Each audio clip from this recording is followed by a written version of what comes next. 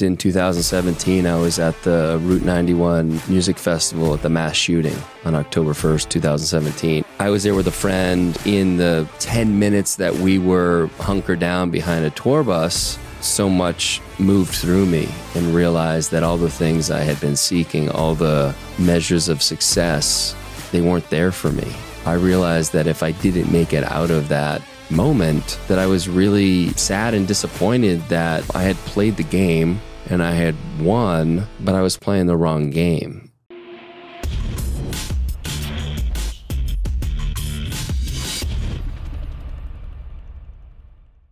What's going on, everybody? Welcome to the show. My guest today, Callahan, and this guy, I've been following him for a bit. We have a mutual connection with Dennis Meralda. Yeah, loves you. Said hi to you, by the way. Great. He wanted to He's make sure. Sweet. He's man. incredible. He's incredible. The Great Unlearn podcast. I love the title. I love the concept. I love everything about it, and we'll dive into what you had to unlearn as we go here. But amazing, man. Thanks for being here. Yeah, thanks for coming to Austin. Thanks for asking me to come on. I love this and excited. I don't often get on podcasts that have this type of kind of bent on it. And so it's one of the things with my podcast, a lot of people want to know, like, talk about, like investing. And I know that it's not all about that, but there are parts of my life that I just don't really get to share that much. And so much has shifted for me over the last number of years that I always enjoy kind of engaging in those conversations. What don't you get to share? That's a great question. I think many people ask me for investment advice. And, like many things, they want the quick answer and something they can go execute. And, the biggest thing that I found, I was a trader for 18 years. I was on the floor of the exchange.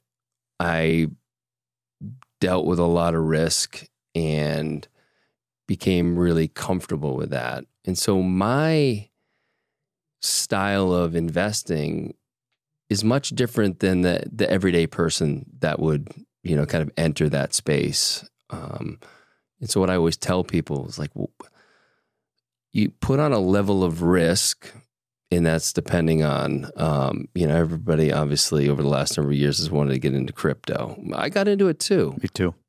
At the high. Yeah, well, I got it along the way, and I did get some at the high, unfortunately. But I always went into it with the idea that it could go to zero. Yeah. I don't think that's likely, but I wouldn't put more than I was willing to have go to zero.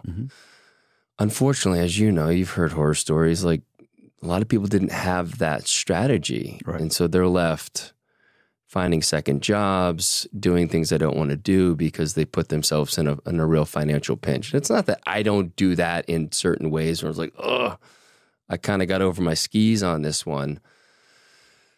But it's really what allows you to lay your head on your pillow at night and go to sleep. And if your portfolio is putting you in a position where it's really uncomfortable when you're thinking about it all the time, there's something that needs to shift. And the same thing happened to me in trading. I would carry positions at times that I'd be up all night looking at the market, seeing where it was going. And it wasn't as simple as flipping the position in the next day, but I knew that was my indication that something needed to shift because I didn't want to live that way. Some people enjoy that. I didn't love it. I could manage it for a while, but it was the indicator for me that I had more on than I was comfortable with. So it's, I think that's probably the biggest thing I would share with people who ask that question. I don't pick stocks. I don't do any of that. I do what I'm comfortable with, which is playing in a lot of different arenas. I really enjoy investing in, I don't want to say startups. I've done that before. I like to come in Series A. There's some revenue coming in. I get a clearer picture. I feel like a decent amount of the risk is mitigated. I've been in too many in the beginning that either A, didn't make it, or the next round or two was raised at a similar valuation or just a little bit higher, where, the first guy in's taking all the risk. And so those are some of the things that I try to carry forward. But I love investing in brands that are products that I love. That's something that's really shifted for me. I think early on, I didn't want to miss out, and whatever the big investment was of the time, it was like, I don't want to miss the next Facebook. I don't want to, whatever it was, and I wasted I don't want to say wasted. I spent a lot of money learning that lesson, and so now I try to stay focused on, do I love the brand? Would I share this brand enthusiastically with people that I know, whether I had money invested or not? Do I have a resonance with the founders? Do I trust them? There is a due diligence period that happens, obviously, but that's not the first thing. I need to check those two boxes. And if I do, then I can go deeper into it, and it becomes less about the outcome of the exit with the company. And again, that is something that has shifted in a big way for me. It was always like, this deck says they could have a 10x in 3 years. And I know enough now that that's all make believe. The brands that I've gotten involved in lately, there's a part of me that I don't, I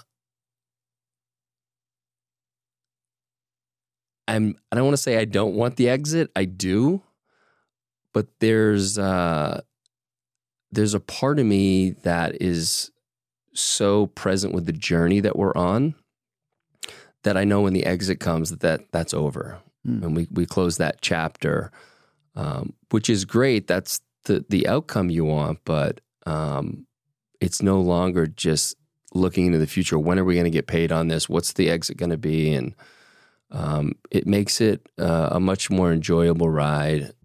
I'm not tied to the outcomes anymore. And I think that's something I learned just through my own life experience that was so goal-oriented and looking into the future and not being with what was happening and enjoying the ride. Interesting. Was there a pivot point on that whole concept, whether it's within your investment strategy or your life strategy? You left a big job. So when did you get to this, process versus outcome realization? Was there a trigger, or was it just sort of a gradual knowledge that you gained? It was interesting. If I had to bring it down to kind of one point experience, it would be, I would say it was near the fall of 2020. I had spent, 4 to 6 months with a small brand, and I was going to be their first outside money. And I really loved the product. I liked the guys. And then as we got closer to signing the agreement, they just started to change a few things. And it seemed like they had a little more success than they thought. And instead of allowing me to buy up to 20%, I was going to buy 10% originally, and then I wanted an option to buy another 20%. They said, well, we only want you to buy 5% right now, and this is the valuation. They raised the valuation on me. It's like, listen, if you want me to buy 5% and cap it there for now, you need to lower the valuation because I'm getting less skin in this game. And I just realized that there was something that wasn't aligned with where we were trying to meet in the middle. At the same time, that opportunity, I decided to pass on it. The same day, a close friend of mine, I don't know if you've met Colin Gwynn before. He's in Austin here. No. Definitely part of this circle, a lot of the men that are in the GoBundance group. He said, look, I'm ready to take on some money for Gel Blasters. And at that point, he had launched the brand. He had self-funded. I loved the brand. Colin's one of my closest friends. And I said, look, if you're ever looking to take money, like, I'm in. Mm-hmm. And I understand if you don't. Like, if you just want to self-fund this, like, I get it. You've got a great product, and you're on a nice, you have a nice trajectory already. And that same day, he reached us and said, I'm ready to take money. And I was like, oh, that's so interesting. And around the same time, I invested in a product called Feel Free, which, have you had that before? No, it's Gel Blasters too. I'm curious what those are. Both. Yeah. So Feel Free is a kava-based tonic that has a little bit of kratom in it. And so it's kind of like a 5-hour energy. It kind of checks a lot of boxes. It gives you focus, it gives you energy, and also gives you a sense of calm. That's the kava. So whether you're having, a conversation with somebody, maybe you're having a difficult conversation with your wife, your partner, it allows you to open the heart and be truly connected in a different way. It's also great for golf because you're focused. You feel good, and then you have a sense of calm. So any nerves you may have if you're playing for money or you're playing in a tournament, I've turned some pro golfers onto it, and they absolutely love it. What if you hate golf? Would it help that for me? Yes. I want to love golf. I want to love golf, and I want to love wine, but I just can't bring myself to do it. They both fucking suck. And they both have their downside for sure. It would definitely, it would make golf a more enjoyable experience. Okay. Yeah, because sometimes with golf, there's so much analyzation that goes on, especially if you're just learning, or even for someone like me who's played for a long time, it's just over-analyzing the swing. What am I doing wrong? And it just puts you at ease, and you're more in the flow of things. In Gel Blasters think paintball, Nerf gun smashed together. No, that's cool. Yeah, and they, instead of shooting, paintballs or Nerf, it's these little gellets, which you've maybe seen, and it's super fun. These are going? Are these blowing up? Are these? They're both doing really well. That's awesome. And exciting and growing. And right around the same time as Gel Blasters, I had invested in Feel Free. I was sitting in the sauna one day, and all this kind of occurred to me. I was like, oh, it's not about the outcome anymore. I realized that when I write a check to someone, I'm actually giving a part of me. And so I'm involved mostly passively, but there's an energy for me that's a part of that. And so what do I really want to be a part of? What do I want my, the money that I've earned to support? And it's just like shifted the lens of getting out of the numbers and really thinking about, there is a piece of me, and I just had never thought about it that way. Neither have I. I like what you just said. Putting my money as putting a piece of me in it. That's incredible, because I get in that analysis paralysis with stuff. I tend to stick to my tried and true, which is real estate, both actively and passively. But like, I've invested in a coffee company, and I did it honestly mostly because I don't know anything about coffee. I just started drinking coffee. Literally in the last week, I just started drinking coffee. No way. Yeah, no shit. I've always, again, wine, these things that people all say are amazing. Wine, golf, coffee. Coffee, I got more because I've learned so much about like the antioxidants in coffee. I'm drinking it just purely black. It's less about, getting a Starbucks whatever because it's tasty and sugary, and more, hey, it gives me energy instead of maybe a pre-workout supplement in the morning. It's a more natural, caffeine to give me energy and the antioxidants that you get from it. But yeah, invested in this coffee company mostly because I understood it enough. And like you said, I put in what I felt was, well, if I lose it, I'm okay with it. I don't want to. I might have gotten because I had crypto in there as well. I might have gotten like total portfolio a little too more risky than I need to be. But hand up, I have done the same thing over the last year. Yeah, when you combine it all. Yeah, but like, a lot of guys invested in it. A lot of smart guys, and I talked to them. Like, these are guys that understand consumer products, that understand all of this stuff.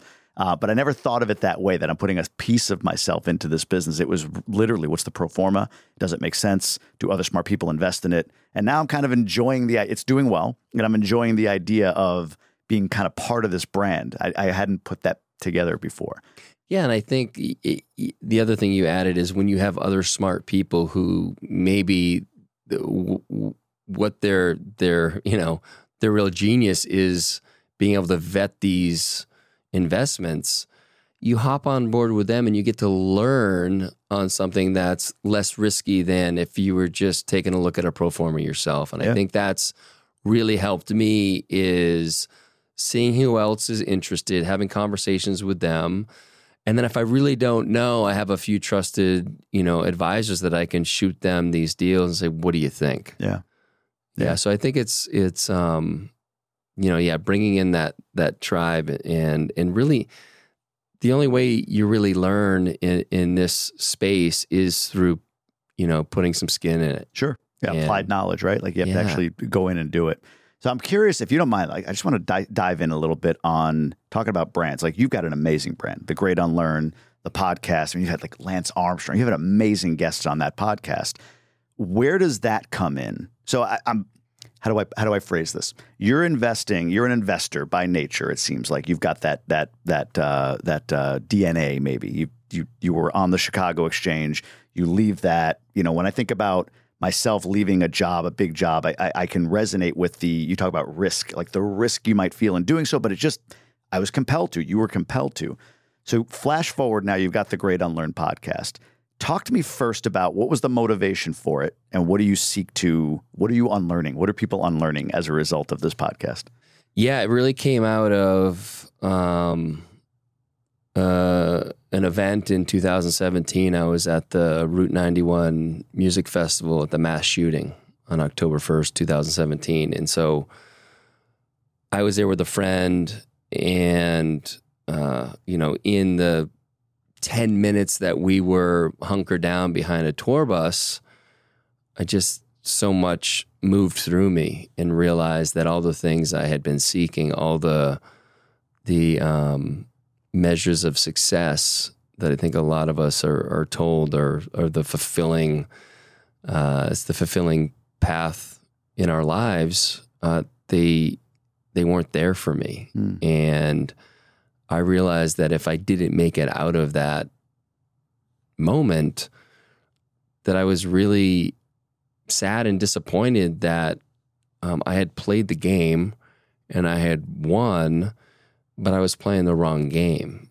And so obviously make it out of there. And 2 days later, I happened to go down to do a NAD supplement IV. And I don't know if you're familiar with that at all, but it's NAD plus has been known to regenerate your mitochondria. It's anti-aging. There's a lot of great benefits to it. And so I had done some of it months earlier. I'd just gotten back from summer where I wasn't really taking great care of myself. So I set up doing this 8-day kind of loading dose of it. And it just so happened it was 2 days after this experience. At that, the other people in the room were Aubrey Marcus, Lance Armstrong, Kyle Kingsbury, Tim Ferriss. So here I am. I just had this experience, and a lot is kind of awakened in me, and I'm in this room with guys who are already on the journey, and just being mostly a fly on the wall to their conversations about psychedelics, why are we here? Them talking about their podcasts. And I developed a really close relationship with Kyle. And I don't know if you know Kyle at all, but he's of those names you mentioned, that's the one I didn't recognize. Yeah, he used to be an MMA fighter in the UFC, but he moved here to Austin maybe in 2000, I guess right around then, 2017. And worked with Aubrey at On It, and he's just doing a lot of great work in the world. He has his own podcast, but really just a curious soul. What's it, Kyle? What was it? Kingsbury. I'll look him up.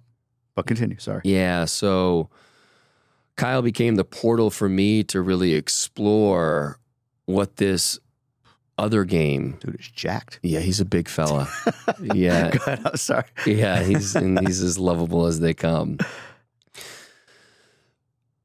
But that was the thing, is like this idea that I'm playing the wrong game, and Kyle was there to really show me what the real game is in my opinion. And he didn't say it as, kind of directly as that, but just by how he was living his life, I was just really drawn to him and had endless resources for me to explore this. And so I would say that started me on the journey of, what am I really here to do? Because it's not for the things that I thought. And it's... What were the things that you thought? When at that point... To make a lot of money. That's it. And, have that kind of success and be in really good shape. And there's nothing wrong with these things, but for me, they didn't fill the void of purpose for me. They were a kind of a means to it. And I would never say, don't try to, don't be fit, or don't try to make a lot of money, or any of those things, but just understand that it might not be all that you think it's going to be in the end. And so, I guess since then I've been on this journey, and I would say probably 2 years in, I just had this realization that I was learning so much from people that I wouldn't necessarily be around normally, that I wanted to share their life experience, their wisdom of how they have done things differently than we're told to do them, whether it's through school or, our parents, God bless them. They were doing the best they could, but they were so limited in their life experience that I wanted to open people up to that. And it was really like, look, I know people who know me think I won or was winning that first game, and that's cool, but that's not the game, like I said, in my opinion. And so I wanted to share with people, a lot of people who are feeling like me, this dissatisfaction of, fuck, I keep making more money and it's not changing anything. Things aren't getting better. Yeah. So inviting them into like, hey, you're not the only one that's, going through this. And so to share my experience and to bring people on that could give people context for what that other game looks like and how to explore it, and, take what you want from the podcast. But, it's there as just the life experience kind of sharing. I don't generally bring on experts in different areas, right? It's like, I want to know what makes you different and what it was that changed for you, and allow people to take what they will. That's what I hope to do with this podcast as well. And we have the tie-in of what you just described.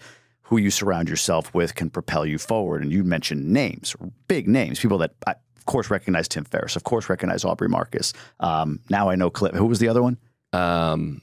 You said another name. It was a bigger name. Was it Lance? Lance. Yeah, Lance. Yeah, maybe the biggest of the four. Sure. But it's so funny you say that. Again, we briefly talked before, but when I got the job that I thought was the job, the big equity, the big bonus, the big salary, all of that stuff, I became miserable within 30 days. Miserable. It was the thing I thought I wanted. The game that I was playing was for the money. And, to secure my family, to have, financial security for the future and all of that stuff. But fucking hollow, man, completely hollow. It was an amazing, crazy, unbelievable feeling. Depression for a year, followed by, a level of action, which stacked on top of itself, and surrounding myself with the right people led to, a major change in my life. What's funny for me, and I want to get this from you, is when I left my job, my brand almost became about, well, how do you do that at 42 years old? How do you walk away from $300,000-400,000 grand a year in a corporate gig, and then, like, your wife has a big job? Like, no, my wife, stay-at-home mom. Yeah. Okay, you've got a trust fund. No, saved a little money, had a little money on the side, coming in, and I just sort of had a belief in myself that grew. And I find it hard to explain to the practical brain, because we've all been there. You and your job was, I and my job was, the practical brain, how, there's, yes, I can't give you the formula. I can't give you the formula for I replaced my every other week paycheck by doing X, Y, and Z or whatever. It was more, I had a little bit here, a little bit there, and then full faith in what I think I could achieve.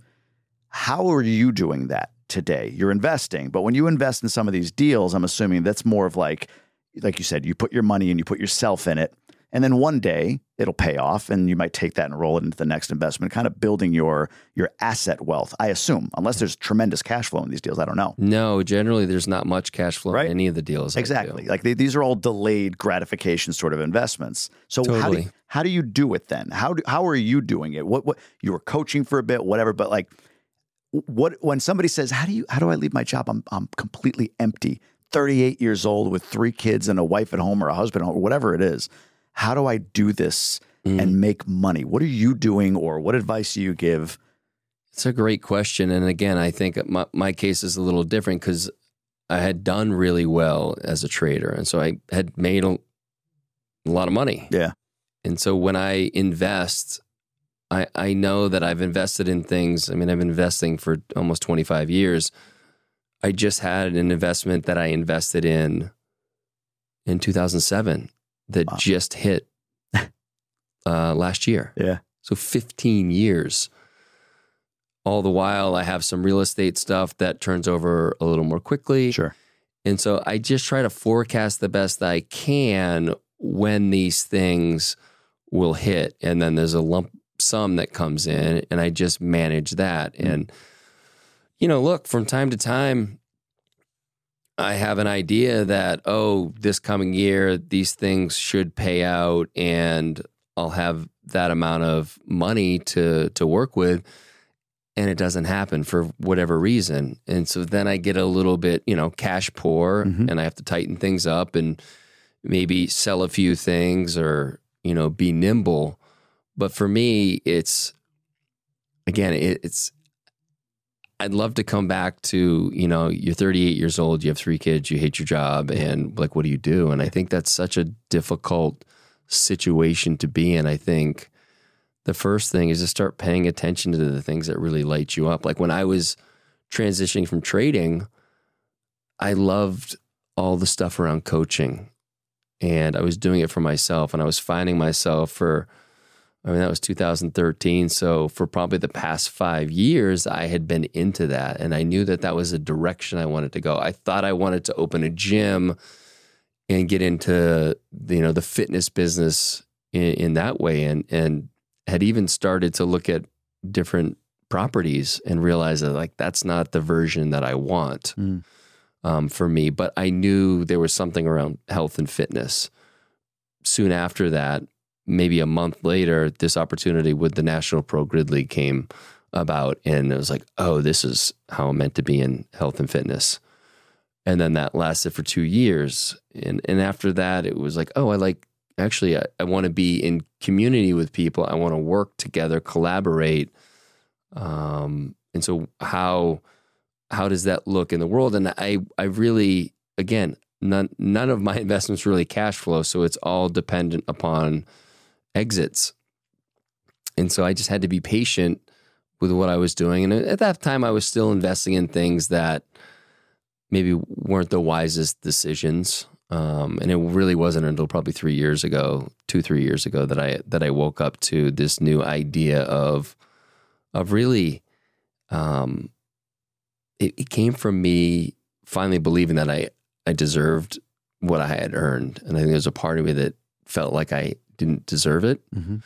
And so just kind of getting in right relationship with that allowed me to really feel like when I write a check, I'm a part of me's going with that. And the same thing goes for my time. When I give my time to someone, I really value it. So it's meaningful versus I have a lot of free time. So why don't I just spend it with whoever wants it? I think I've been in that phase before, and that, it just doesn't feel good. Right. And so I think just having that feeling of self, that really notion that you deserve all of it, good and bad, and the tougher stuff is like, I deserve this because there's some learning in this for me. And those are obviously much more difficult to deal with, but that's where the real growth comes from. When I can, make it through those hard times and stay in them rather than check out and just be like, okay, I know there's something around the corner that will show me what I meant to learn, and I just need to stay with it.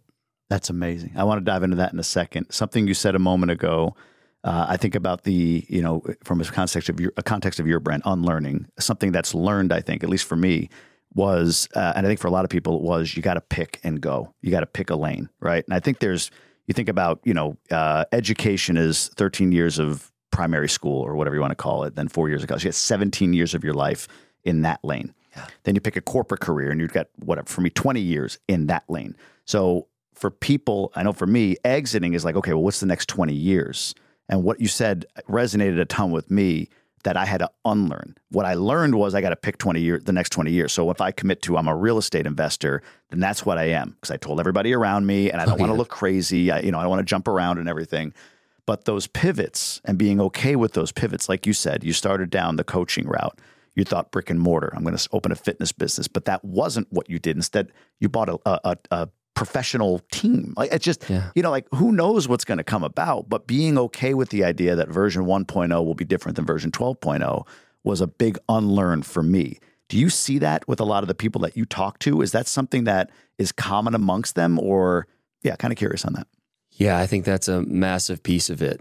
Again, I kind of mentioned earlier, like being goal oriented, we pick that lane that we think is the right lane to get us to that particular outcome, that endpoint, and we miss all the signs along the way that say, no, you need to go down this path right now. And great dear friend of mine, Boyd Vardy, wrote a book called The Lion Tracker's Guide to Life, and I highly recommend it. I've probably given out 300 copies of it. It's amazing. And part of what Boyd talks about in this book is presence, but he goes into the kind of many different ways that we can be present. And it's just like pointing yourself in the right direction and allowing for your presence in that, the things that are alive in you, follow those things, and the things that make you constrict, avoid those things. And when we can tune into that, life just becomes a lot more easier, because we're not trying to chart out the next 20 years or 10 years or even 5 years. We're just open to what's coming into our space. And the more we open up, the more stuff we attract that is really what we want, versus head down. This is what I'm doing. I'm committed to it. I mean, the thing you just said that was deeply resonant for me. I told everybody I was going to do this, so I need to do it. Right. I had told everybody I was going to open up a brick and mortar. Yeah. And I had all these feelings like, oh, I'm a fraud. I'm not going to do it now. Wait, what do I do? And fortunately, I had a great coach at the time, and she's like, you can change your mind. It's okay. Honestly, no one really cares anyway, but give yourself some grace. You thought you were clear on what it was, and now that's not the thing. And because that's not the thing, I was open to other things, and the National Pro Grid League came about. And I mean, listen, I lost a good chunk of money in that, but I learned so much about what I love, and that I love being, in connection with people. Like I was the owner of the team, but I really wanted to support these young athletes and almost be like a mentor or a father figure to them. And I really enjoyed that relationship. And there was a lot I was learning from them as well, but there were things that I could share with them and really try to take care of them to allow them to perform, on the grid. And so I would say that, that's been a bit of the journey, is like really trying to zoom out. It doesn't mean you don't have some goals that you want to set. Sure. Now, I don't necessarily set goals, but done in the right way, as long as you're not just so tied to that particular outcome, because it's really limiting. We don't know. We have no idea how things are going to happen tomorrow. And I hope that was one of the big lessons that people have received over the last 3 years is nothing's guaranteed. We have no idea. Things can change in an instant. And so be aware, get your head out of the sand, and pay attention. And I think head in that direction and just let the true purpose, your true purpose, just let it emerge. And it's going to continue to emerge. And as you said, it's like your version 2.0 right now, you don't know how many versions there are going to be. Allow for there to be many, or not even think of it as a version. Like that's just another way we identify and label. But it's a great point. But it makes sense. It's really easy to do that. I do the same thing. And it's like, what if I don't identify as anything and I'm just here? I love that, man. I want to get into embracing the suck, but real quick, just to clean this up. I'm unclear on this. Pro Grid, what is that? What is a grid league? So the National Pro Grid League, there were 8 teams, and it was like LA, San Fran, New York, Miami, Philly, a few other, Boston had a team, and men and women. Mm-hmm. You owned Austin? I actually Phoenix. Phoenix, yeah. We didn't have a team here in Austin. And men and women on the team. And there were 11 events, or what we would call races. And the total format was about an hour and 45 minutes. So made for TV. The grid where everything was performed was the size of a basketball court, so it would easily go in any kind of stadium or arena. And you accumulate points. Every race is basically worth 2 points for the winner, 1 point for the loser, so on and so forth. And I think there's still some old videos on YouTube. I'll have to look that up. Yeah, it was amazing. It was a great sport. We had a lot of fun. Just didn't execute at the kind of higher level to. Part of the issue was the founder came from CrossFit, and I believe he just really wanted to make a big splash and spent a lot of money, partly as an FU to CrossFit. And I think we could have done it differently and had it a little bit more grassroots. Started this, and then we had an NBC Sports contract in the first year, which was great, but. All we had to do, I had to have one of our matches at the arena where I guess at the time, I think they were the Phoenix Coyotes, and now they're Arizona, but it cost like $70,000 to rent it. Wow. And we weren't a big sport, so I don't even know how many fans we had there, maybe 1,500. Yeah. And it was too much. We needed to be much smaller. We ended up going for 3 seasons. It happened over 2 years. And the 3rd season, we started to get it right. But it was too late at that point. We kind of run out of money. Yeah, makes sense. That's interesting. I'll have to Google that. I'll have to check that out. Yeah. What's up, everybody? It's Jamie. You're listening to this podcast because you want to think and you want to live differently. And if you haven't already, the way to get that done as fast as possible is by joining GoBundance at any level. We're the community that you've been searching for, with 6 incredible pillars around contribution, health, relationships, accountability, adventure, horizontal income.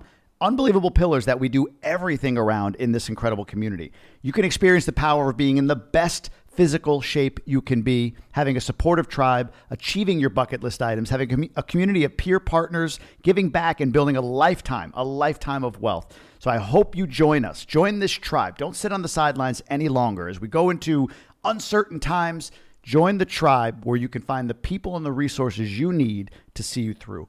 Go to GoBundance.com, fill out an application, and we'll figure out the right community for you, whether it's Emerge, Elite, Champion, or GoBundance Women's. GoBundance.com. Check it out today. Back to the show. Talk about embracing the suck a little bit, or staying in the suck. I like this concept. Why is that? You've talked about this. I've heard you talk about this before, how, this is maybe something where people want to get out of it as quickly as possible as opposed to staying there. Why is it so important, in your opinion, that people do stay in that suck? For one, for me, it kind of reinforces this idea that I am resilient and that this too shall pass. And those are just words until you've been through experiences like that and you realize that you're going to be okay, that as bad as this seems right now, and it may get worse, you just need to stay in it and make good decisions and not try to fix it. And I think that's a very masculine thing, is to want to fix whatever the problem is. And the bigger ones, there's no fixing. There's just staying, and there's going to be some deep learning for how you got there. Could be with your partner, it could be with your kids, it could be with business. But for me, my greatest lessons have been just some of the hardest times of my life. Yeah. And believe me, I wanted to fix it. And it's not like I didn't think about fixing it. I tried like a motherfucker laying in bed trying to fix it. And I couldn't sleep. And I just finally surrendered. Like, you're just in it right now, man. And it's just time. You just need to be in it and not check out and not run from it. It doesn't mean you don't numb from it from time to time, because you need a fucking break. And yeah, you know, like on the one hand, you don't wish it for anybody, but at the same time, you would never want to rob. So I would never want to rob someone of that experience. You know, as an example, in that context, my son broke his jaw his senior year of high school during basketball season. And his favorite sport. He loves it, loves being on the team. And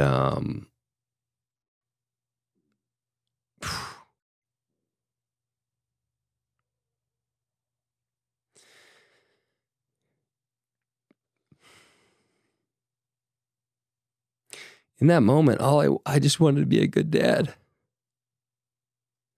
I just want to be a good dad to him. I hurt so much for him because, like I said, it meant so much to him to play basketball. And so I did what we were talking about earlier. You know, I reached out to someone I trusted. I reached out to Boyd and I said, dude, this is what happened. And I sent him this email. It's like, this is all I'm feeling. And I just want to be a good dad. And he wrote a beautiful email back. And I actually read it on one of the episodes where he came on. I forget which one, but all the ones where he's on are just amazing. So, but I read the email he sent to me. And one of the most important things was don't rob Jake of this experience. There's so much learning in this for him to deal with this adversity. And don't assume anything. Let him tell you what he needs. Sometimes as parents, you can, right? Your kid's not feeling well. You just want to be around him. You know, ask him, does he actually want you to be with him right now? Does he want to be by himself? And so I just learned so much about asking and not assuming and listening to my kids and not trying to override it with what I think he needs. And if he really needs me to be with him, but he's pushing me away, he'll learn that by me not being there, he actually wanted me there. And there was some other reason he didn't want me. So it's just, there's so much deeper than, you know, as parents, again, I think we all just want to be good parents. And sometimes our actions just aren't putting us in position to succeed in that way. And so it was amazing. We had an amazing experience. He's told me many times since then how grateful he is, how I showed up for him, you know. And so never want your kid to have an injury like that, just never. But there was a ton of learning in that for both of us. What's behind this for you? I've heard you talk about, I don't know, maybe use this word, like that you were a shitty parent for a number of years. This runs deep for you. Well, can you unpack that a little bit? Like when this, I'm feeling everything across this table. I mean it, because my kids are young, but God, I fucked up so many times, especially I feel like with the older one. You know, I think about like the lessons learned with the first one versus the second one. And have I done like irreparable damage to that kid? Yeah. You know what I mean? It I hits do. me hard. So where does this pressure come from on yourself? Like, you feel this, man. Like, I mean, this room is, it's palpable right now. Yeah, thank you. This identity that you have as a parent, but I get this sense that, and again, listening to some of the stuff you've said, that you may have feel like you've wasted some of your time as a parent. Like, how if you could have that time back to do it differently? Where does all that come from? Yeah, I would say that I was certainly a little bit more disengaged back when they were younger. I was still trying to prove myself. Not that anybody needed me. My wife didn't need me to, prove myself to her, but I felt this, and it's still in me, this idea that I'm here to support the family and I'm going to be the best at that. And unfortunately, that happens at the expense of the family, which is so fucked up. It is, right? But the intentions are good. Yeah. Just want to be a good man. And, I just found myself doing a lot of the parenting of assuming I knew what they needed and, my word being the law. Maybe not as strict as maybe my dad was. Same. Yeah. But I was turning into him. I didn't like that. Yeah. And I'll say that I love my dad, and I think my dad did an amazing job, given how he was brought up, and he absolutely did the best he could. And there were things that, with our relationship that are major reasons why I've had this financial success. There are also things in our relationship that I need to heal. And so I think, I know that I can't do anything. I would love to, on some level, start over. Yeah. I see a lot of, my friends here in Austin, younger than me, who are just starting families.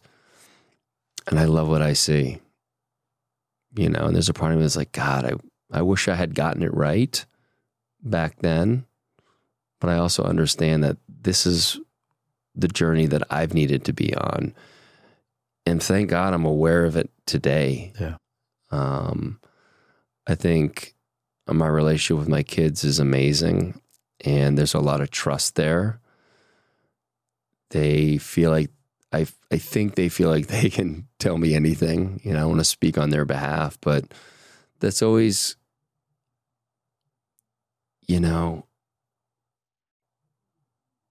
as much as this other stuff, this first game really drives my day to day in some ways. At the end of the day, all I really care about is being a good dad, and sometimes that's unfortunately a bigger priority than being a great husband, and I recognize that. And I know that's some of my own again, work and healing that I need to do, and I'm a bit of, my attachment style is a bit avoidant. And so that doesn't work well. my wife. Yeah. Yeah. And there are reasons for it. And that's stuff that I'm working on. And with the kids, my relationship with them, it doesn't necessarily show up. It's different. And so, yeah, I just want to be a good dad because the money doesn't mean shit. Do they trust me? Do they, I don't necessarily think like respect, right? Like, do they love me? Do they trust me? Yeah. Do they have faith in me? You went through an exercise. I think it was an exercise of being sort of a 7-year-old kid and having the feeling of, I guess, you or your dad, speaking to you and then being that 7-year-old kid and feeling that aggression, feeling that, and, you articulated how you felt about it, and I love what you said in there. It's like, I think you were saying about your father, like his intention may have been to make you the best man that he can. His intention may be to keep you safe, right? But the approach makes you feel, or you decided to feel, however you want to phrase that, like you're not enough, like you're a piece of shit, like all of that stuff, right? When I saw that, I thought to myself, my kid being 7, about to turn 8, I don't even have to go through the exercise, and I completely get like you articulating the exercise allowed me to go through it, which is a gift. So thank you for that. But then I thought, do I talk to my 7-year-old about that? Have that conversation with him. Would you? My instinct says no. And it's only because at that age, it might not land like you want it to. True. I think we give our kids, unfortunately, too much credit for what they can absorb from what we share. And so for me, it's much less about that. It's just like continuing to show up consistently with love and with boundaries, and letting them know that those boundaries are there because I love them. And yeah, there's a safety element to that, but they also need to have their own experience. And so those boundaries move. Sometimes they get a little leaky and you've got to pull them in. And so that's the hardest thing about parenting. It changes from day to day. And it's like, it's again, what we've been talking about, just staying present with it and not having this hard and fast rule about, how you're going to act as a kid. Doesn't mean you can't have, rules that are to be followed, but, I think just taking the time when something happens and really try to get out of them what was going on with them. My wife loves to say, he's not giving you a hard time, he's having a hard time. And so like, what's going on in the kid that made them feel they needed to do what they did, and it's like really try to pull the shame away from what happened and like get to the core of what is kind of inducing this behavior. And I think just being curious around that stuff is in my experience is the best way to parent, and they feel seen and heard. And I think that was one of the shortcomings of how I was doing it before, is they didn't feel seen and heard. It was the law, and that was it. We're not negotiating. Holy shit. Yeah. Yeah. And so I allow for some negotiation. I want them to feel seen and heard. It doesn't mean that I'm going to change my, what it's going to be, but it may. I mean, it does. And I don't beat myself up if I allow them to negotiate a better position for themselves. Yeah. That's a good point. And I think about it, like if I am going to talk to him about this, it would be more me laying it on him. It's for me, not for him, right? Yeah. If I'm going to go to him and say, hey, buddy, I recognize this, like it's more for me. And it's okay. I think it's great, actually. I think that's one of the things that I've learned as a dad is when I've fucked up or done something that I would like to have a do-over, I go to them and I say, look, I did not handle that well. I was scared and I shouldn't have done that or whatever. I try to give them context just so they understand that I'm not crazy, but and just apologize for how I showed up or didn't show up. And I think that honesty and vulnerability with my kids has been really important in building that trust. Like, oh yeah, dad doesn't think he's got it all figured out. Yeah. And he does hear us, and he is willing to see our perspective. And it's hard. It's such a different world that these kids are growing up in than we grew up in. And so it's like trying to understand it while also knowing that I won't fully understand it. And, know that these devices aren't going anywhere. And so how do I work with that and not say, when I was a kid, I used to play outside. Like it doesn't hold any weight anymore. It doesn't matter, you know? Yeah, they always say, I heard somebody say this, it's so true. In 1950, they'd be like, these kids inside listening to the radio all day. You know what I mean? Like there's always the generation before says how much, better it was in our generation than these kids today. Like the next one's going to be, people inside just on their chip all day. Oh God. Whatever the next generation is going to be. Crazy. I was going to ask you about well, I had two questions, but I want to real quick. You touched on having an avoidant attachment style. What's your wife's? Do you know offhand? Have you analyzed this with her? Oh, you had to ask me. My wife and I she's avoidant, I'm anxious. Yeah, she's anxious as well. So do you manage that do you manage your relationship around that concept? And if somebody's listening and doesn't understand, so avoidant would be, there's 4 attachment styles, I think, right? There's secure, which some people are. Yeah. There's anxious, which I think I am just by reading it. There's avoidant, which my wife is, and there's another one I can't remember what it is. But avoidant would be, when under duress or pressure within the relationship, your tendency is to run. Anxious would be the opposite. Your tendency is to smother. So when you've got an anxious and an avoidant person together, brutal. One's trying to run, the other one's running toward it. So how does that work in your relationship? So we have been working on it, and not like directly under that kind of structure. Yeah. But I recognize that when I'm feeling her anxiousness and and I feel like it's because of me. Yeah. I don't say this all the time, but like oftentimes when I feel that, I make myself invisible. So I'm busy with work. I'm doing this. I'll go sit in the sauna. I'll do anything to not be in the same room. We've been working at this. And so for my wife, she's done an amazing job of not just holding that. A lot of times she would feel that anxious kind of like energy, and not say anything for a long time. So just continue to build, and I would feel it and I would not say anything and I would just avoid. She's done an amazing job of like taking that first step of like, when something comes up for her, she comes to me and then I'm in it with her. Mm-hmm. And it's like, okay, let's talk about this. So we have a lot more conversations around that than we used to. There used to be a lot of buildup and a lot of resentment and a lot of avoiding, and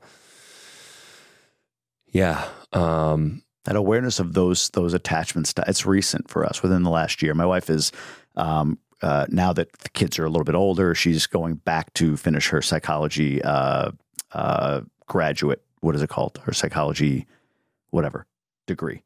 Sure. That's good enough for me. Yeah. So we've learned a lot. She's doing some undergrad work to finish up the prereq stuff. And we've learned a lot about this, and we've been talking about it. It's like, holy cow. I mean, I could pinpoint almost every major conflict that we've had, or like how it manifests in this, and how it's like this, it's like it continues to stack on itself. Like if I'm feeling like, she's disconnected from me, I'm getting anxious. Like, what's going on? Maybe it's the fixer in me that wants to go in there and fix it, but I want to feel love. I want to hear that I'm loved. I want to make sure we're good, right? I need that. And she's like, get me the fuck out of here. She's running the other way. So it's like the Coyote and Roadrunner kind of thing, right? Like she's trying to get away. I'm running away. She meeps and then we're out there. But, but it's an interesting concept to really, I don't know, like you said, it's not like it's conscious, like, okay, right now you're being avoidant, I'm being anxious, but just understanding it, like when you run, for her to understand, like, okay, I know this is sort of his way of dealing with things. And when she's tuned up and you just want to run, you're saying, okay, I know this is her way of dealing with things. Like just the knowledge of that has helped us a ton. It sounds like the same. Yeah, you kind of start speaking the same language. And yeah, my wife is similar, where if I'm being avoidant, she's going to start creating her own narratives. Yeah. And they're usually not generous to either of us, but mostly to herself. It's like she thinks the worst, like I think is very common. Mm-hmm. And so as she shares, I get to share my side, and hopefully, dispel whatever story has been ruminating in her mind. Yeah. Yeah. With your dad, have you had the conversations with him? I think you've been trying to have, or have tried to have, about maybe the way in which you were raised. I don't know exactly what your intention is with those conversations, or if you've had them, but do you mind just diving into that a little bit? We haven't quite had the conversation that I've been wanting to have, but I have. Because of him or because of you? Well, that's a good question. He lives in Arizona, and so I don't see him very often. We don't talk on the phone really. We text every now and then. So I'd say the ball is definitely more in my court because I don't even know that this is on his mind. But what I have done is I've sent him a few texts that have been just sharing my gratitude for everything he's done and how proud I am that he's my dad. And so, thankful for all that I learned and knowing that it wasn't easy being a dad. And so just to try to almost just get the ball rolling with it. And just whatever he may be feeling around that. And again, I have no idea. He's not responding to it? He's not?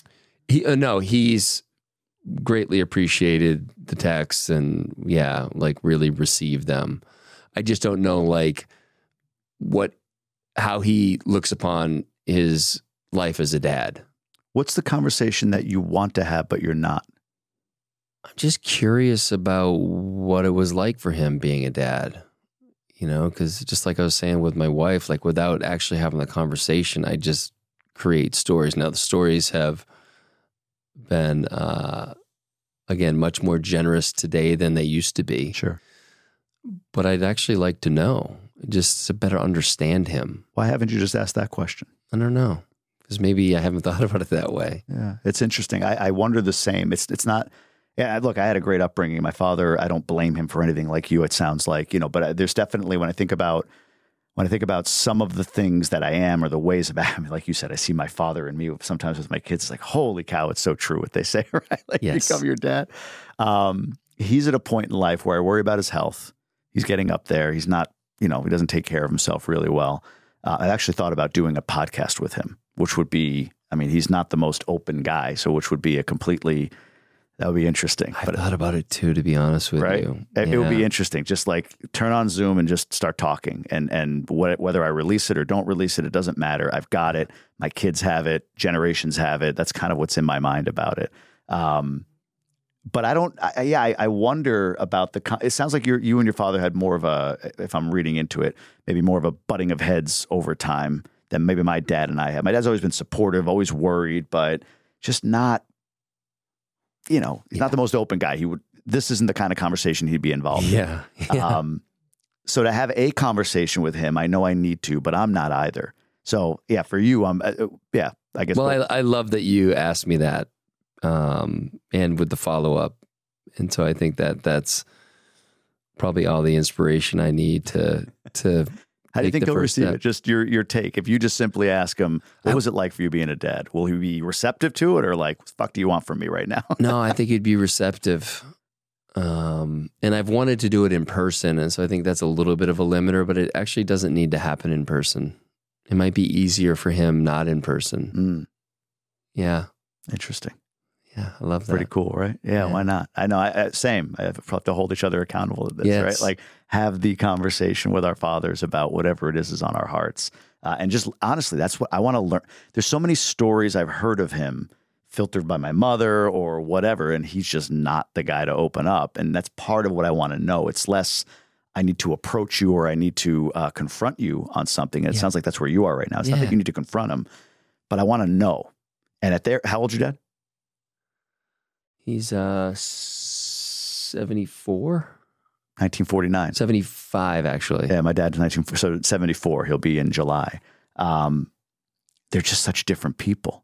Has he been around your kids when they were young, or was that not? Was he softer with them than he was with you? Oh, 100%. Isn't that crazy? Yeah. It's like, you son of a bitch. Right.